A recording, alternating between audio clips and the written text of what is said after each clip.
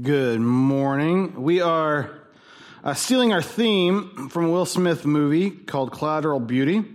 I do not endorse the theology of the movie Collateral Beauty, but it asks some serious questions about how we deal with love and time and death.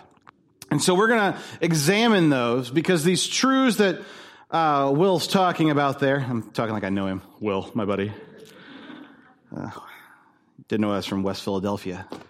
Oh, wait for it. All right, sorry.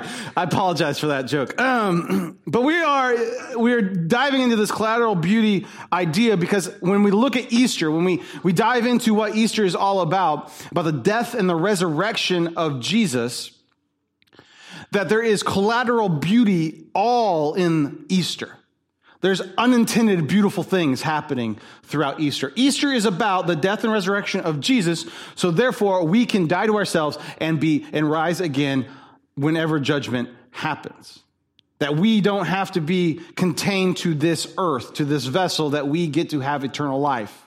That our sin issue gets to be redeemed, restored, and forgiven, and we get to have eternal life forever and ever with God. That is what Easter starts to do. What Easter redeems the human story. This is kind of a big deal. Easter is huge. But that has ripples all throughout how the human condition operates. And one of the major issues that happens because of it is this idea of hope. This idea of, I can hope for a better future. I can hope for a better now. I can hope that love will happen. I can hope that time can be well spent. I can hope that in death something means something more. Hope is all in it. This is a side effect, a collateral beauty idea of the death and resurrection of Jesus.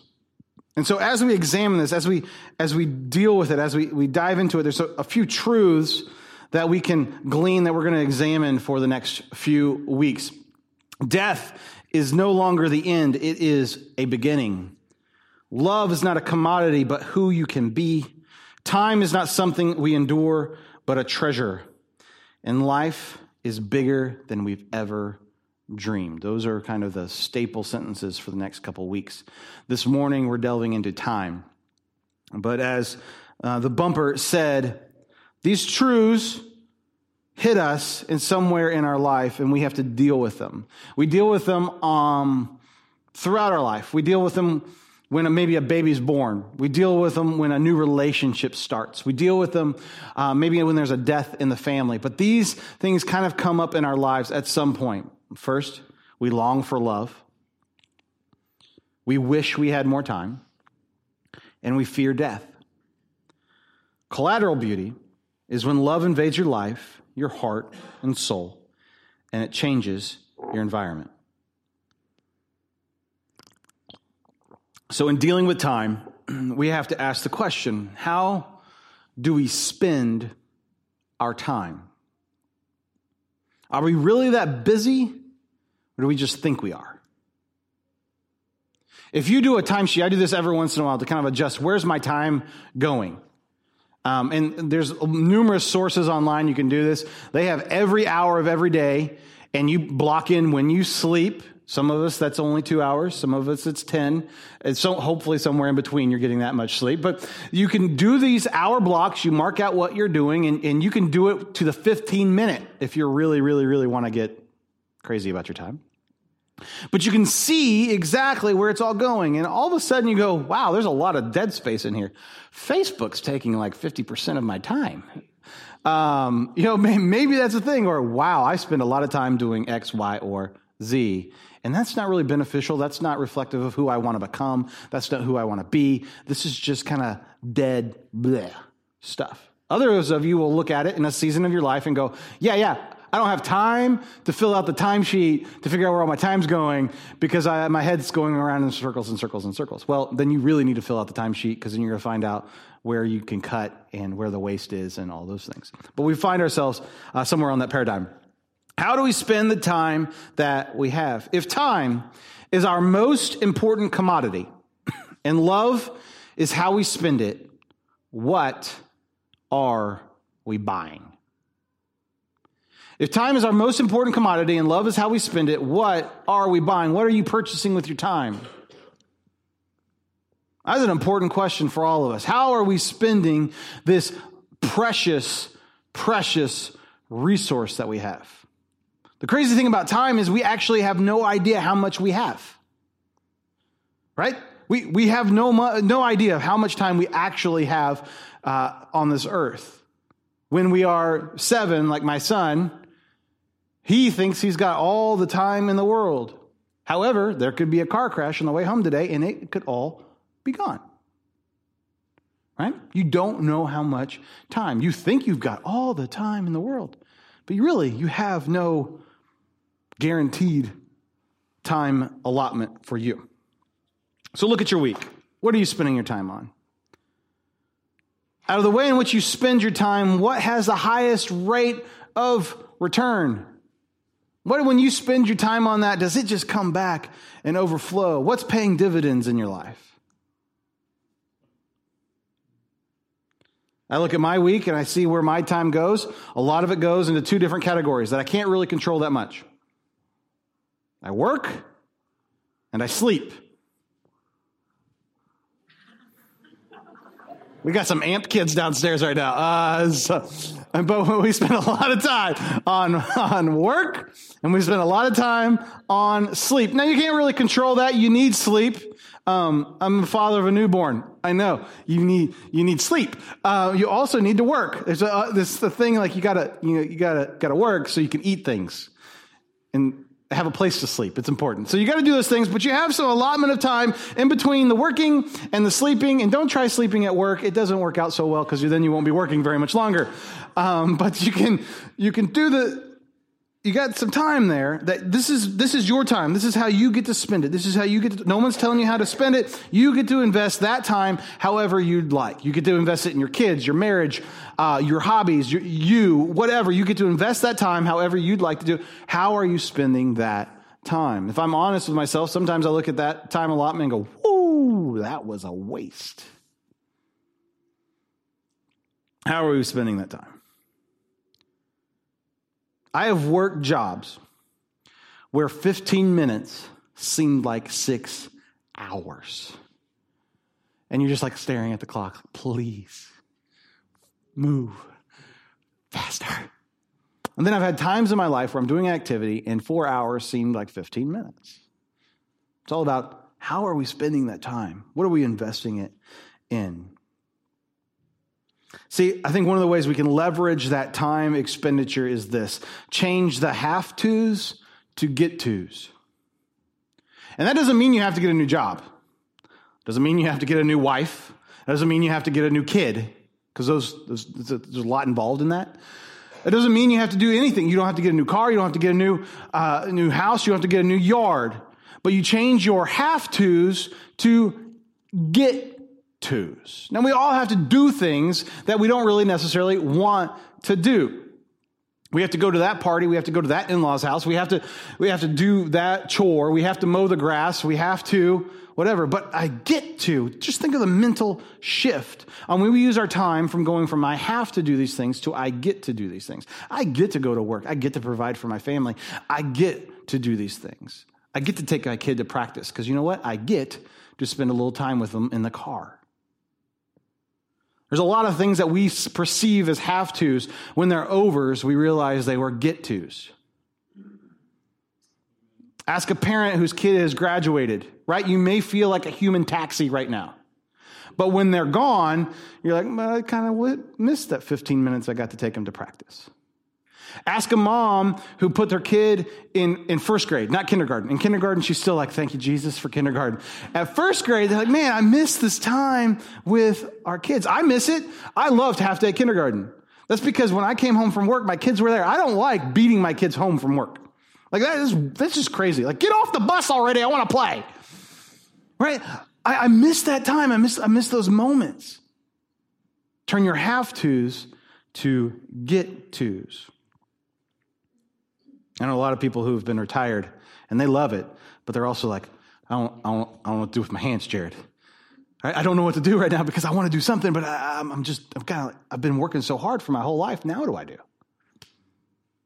Your have tos can turn into get tos. That doesn't have to change. You don't have to turn in anything else to do that.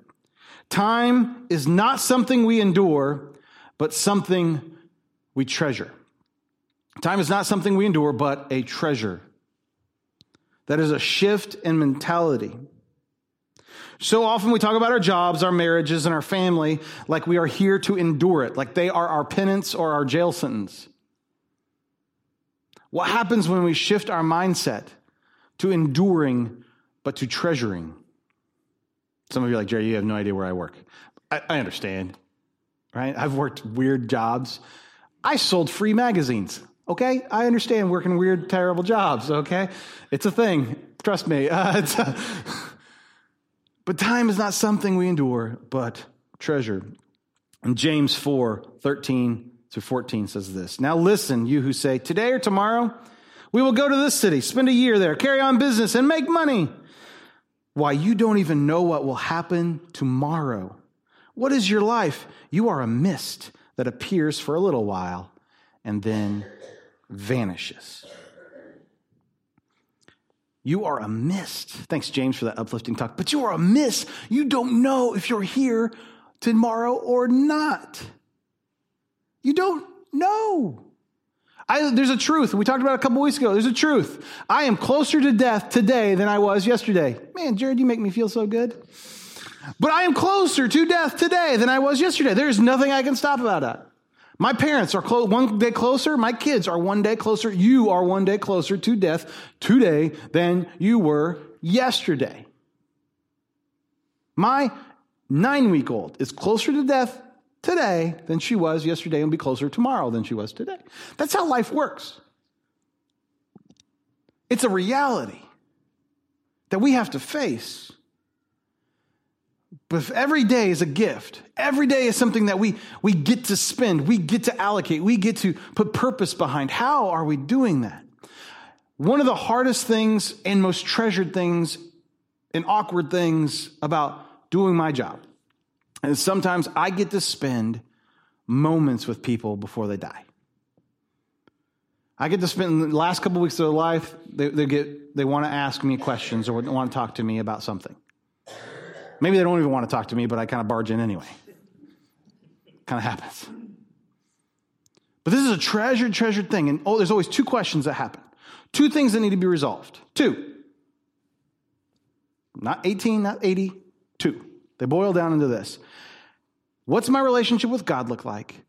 And what does my relationship with my loved ones look like? How do I restore the relationship with God? And how do I restore the relationship with loved ones? That's what it boils back down to. You get all these loose ends because the conversation will veer off to, I don't know how I'm going to pay for this and this and this and this, and I don't want to put the burden on my family. It's the restoring of the relationship of the family. I don't know about God, and I got this fear, and I have this anxieties going up. It's restoring the relationship with God. When people are dying, these are the questions they ask. Guess what, folks? You all are dying. I am full of good stuff today. You all are dying. Some of you slower than others. But those two questions you can take care of today. You don't have to wait until you've got cancer. You don't have to wait until you have an aneurysm. You don't have to wait until you're going in for a major surgery. You can answer the questions. How do I restore my relationship with God and restore my relationship with others? Because when you do that, you know you've made the most of your time. If you are actively restoring the relationship between you and God and restoring the relationship between you and others, you know, you never have to doubt. You're like, how am I spending? I wasted time today. Wait, if I'm restoring those relationships, I'm making the most of my time. It's a vapor. Time is a gift, and we take it for granted. Let's make the most of it. The rest of today is going to be a lot more hope-filled, okay? How do we make the most of this time? John 15, 9 through 13. Now, this is like, if you want to read ahead and get the answers for the next couple of weeks, you can do this. John 13 through the end of the book, you can just read those passages, staying there. But John 13, 14, 15 is this chunk of scripture after Jesus has eaten the last meal. after the Last Supper. It's this chunk of scripture where Jesus is imparting the last bits of information. Think about it. He's sitting around the room. He knows this guy's going to betray him. This guy's going to deny him. This guy's going to doubt him. That guy's going to die on a cross. This guy's going to die on a cross upside down. This guy's going to get a spear through the stomach. He knows it all. He sees it. And so these are the last words that he can speak to them. And he says this right here. As the Father has loved me, so I loved you. Now remain in my love. If you keep my commands, you will remain in my love, just as I have kept my Father's commands and remain in his love. I've told you this, that my joy may be in you and your joy may be complete. My command is this: love each other as I have loved you. Greater love has no one other than this, to lay down one's life for one's friends. This is my command: love one another. If you have unresolved arguments, if you have unresolved conflicts, if you have unresolved issues, you're wasting time. You're wasting time. And immediately in your head, you say, you don't know what they did to me. You don't know what they said. You don't know what I went through. Does it really matter? If we're all dying, does it really matter? If you had 2 weeks to live, does it really matter anymore? I think that puts it in perspective a little bit more about time. Like, is it worth it? Is it worth holding this? Is it worth wasting my time being mad over that or angry over that or having anxiety over that? Is it worth? I only get a finite amount of time. I only have so many hours in the day. Is it worth spending it that way? The command is to love one another. No time spent loving is ever wasted. So what do we do with time? We love. Is that hard? Absolutely. Is it difficult? Oh, yes. There's some people that are hard to love in life. You may live with them. You may work with them. You may know them. You most certainly drive on the freeway with them. People are hard to love, but it is a command of God. God gives all these different commands. There's all these different laws. There's all this stuff. You read in Exodus and Leviticus and Numbers and Deuteronomy, all these crazy things about how your hair is supposed to be parted and what you're supposed to do when this happens and all these different things. Jesus says, listen, guys, that's a lot of weight. Love one another. You know what? I think people were like, oh, I'm going to go back to the sacrificing the birds and the parakeets and whatever they did and all these things because loving people that are messy and ugly and hurtful, that's even harder than keeping all the stuff that's back here. This is what Jesus implores his followers to do. Love one another. Investing in the kingdom of God is something that never comes back empty. So how do we do this? Do we actively restore relationship?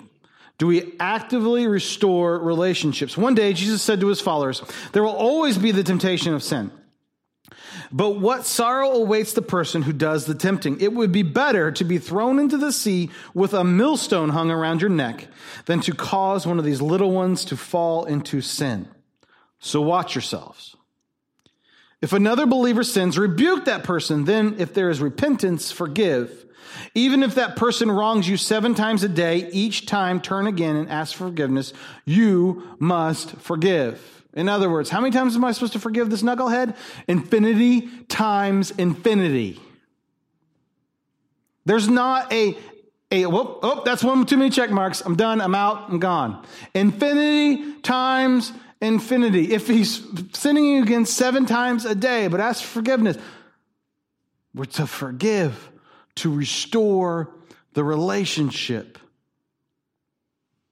And this hit me like a ton of bricks. I sit in my office Monday morning working on this message.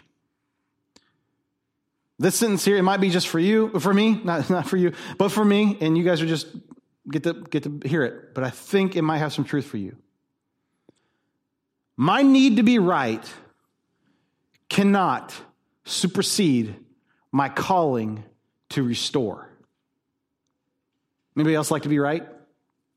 I like to be right. I'm an only child. I won almost all my arguments. I let the dog win a few. But, my need to be right cannot supersede my calling to restore.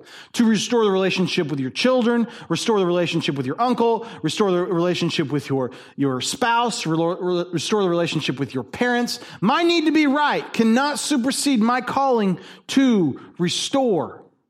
That's difficult. But how many times are we supposed to forgive? Infinity times infinity. My need to be right cannot supersede my calling to restore.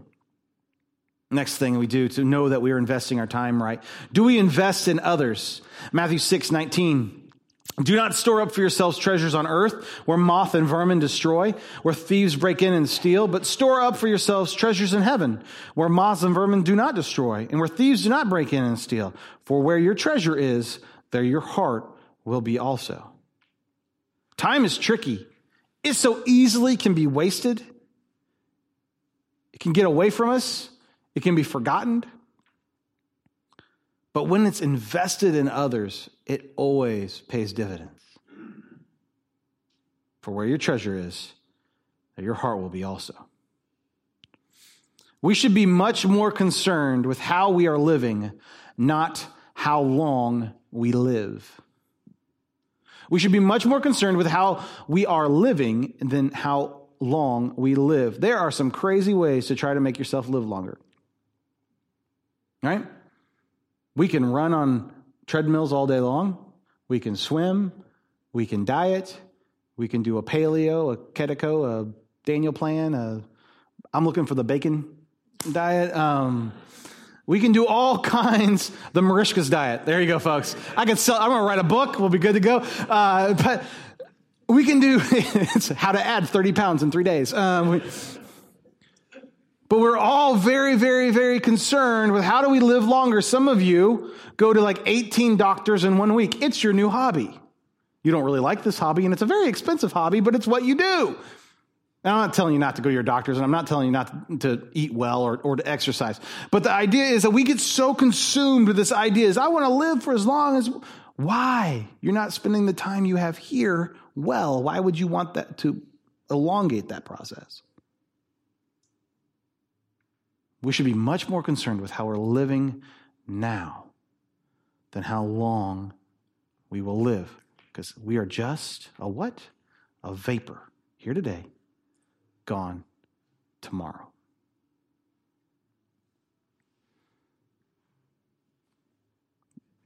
Finally, in this way in which we know we're not wasting our time, are we known for love? John 13:34-35 says this, a new command I give you. This is in that final, like I set up earlier with John 15. It's his final speaking into his disciples. His final, this is what I want you to get. I want to strangle these teenage boys with this. In love. A new command I give you. Love one another. As I have loved you, so you must love one another. By this, everyone will know that you are my disciples if you love one another. They will know us by our love. This is incredibly, incredibly important. Are you known for love? It's a litmus test. When people think of you, do they think of, oh, Mr. Cranky Pants? Right? I've been loved by some cranky people. My grandfather was one of them. right? But I know what it's like. But you can love one another. Are you known for that? Do people know that when they're in your presence that they are loved? Whether that's the people at work, in your sphere of influence, in your home. What does this look like? Are you known for love? We have no idea how many days on this planet we get. But we can control how we love people. we forgive, we invest in others, and we love people. This is how we know we're not wasting time. This is how we know our days count for something, that our momentary blip on the universe screen means something. That when we love people, we know our time is spent well when we spend it forgiving, restoring, investing, and loving people. It's not easy. None of this is easy, but it's good. And it's how at the end of your days, whenever that may be, you can know I lived my life well. That I invested my time well. That I didn't waste these moments. That I got the most out of it.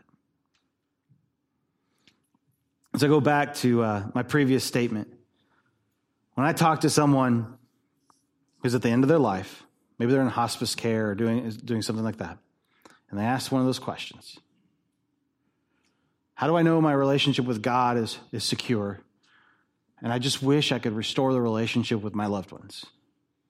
Those are questions you can ask yourself today. Those are questions you need to ask yourself today.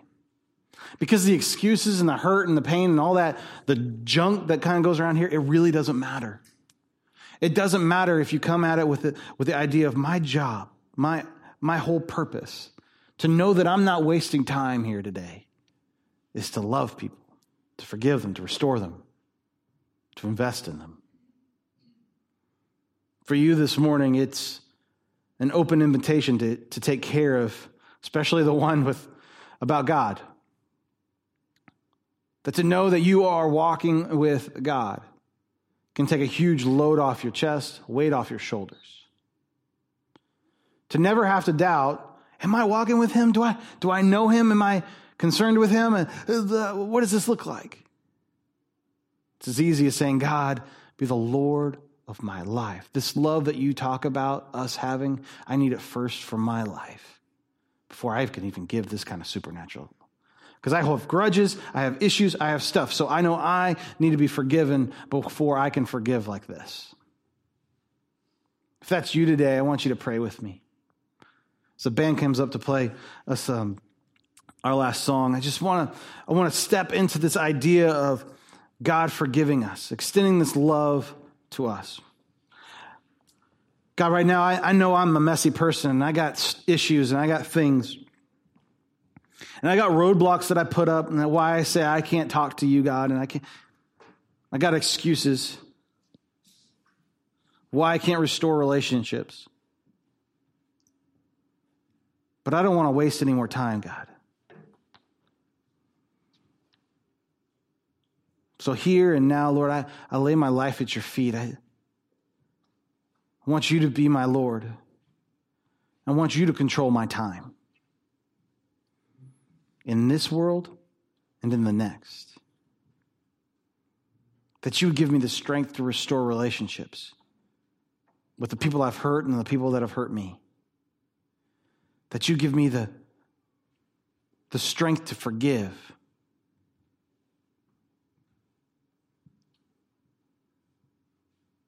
Lord, right now I give my life to you. To know that my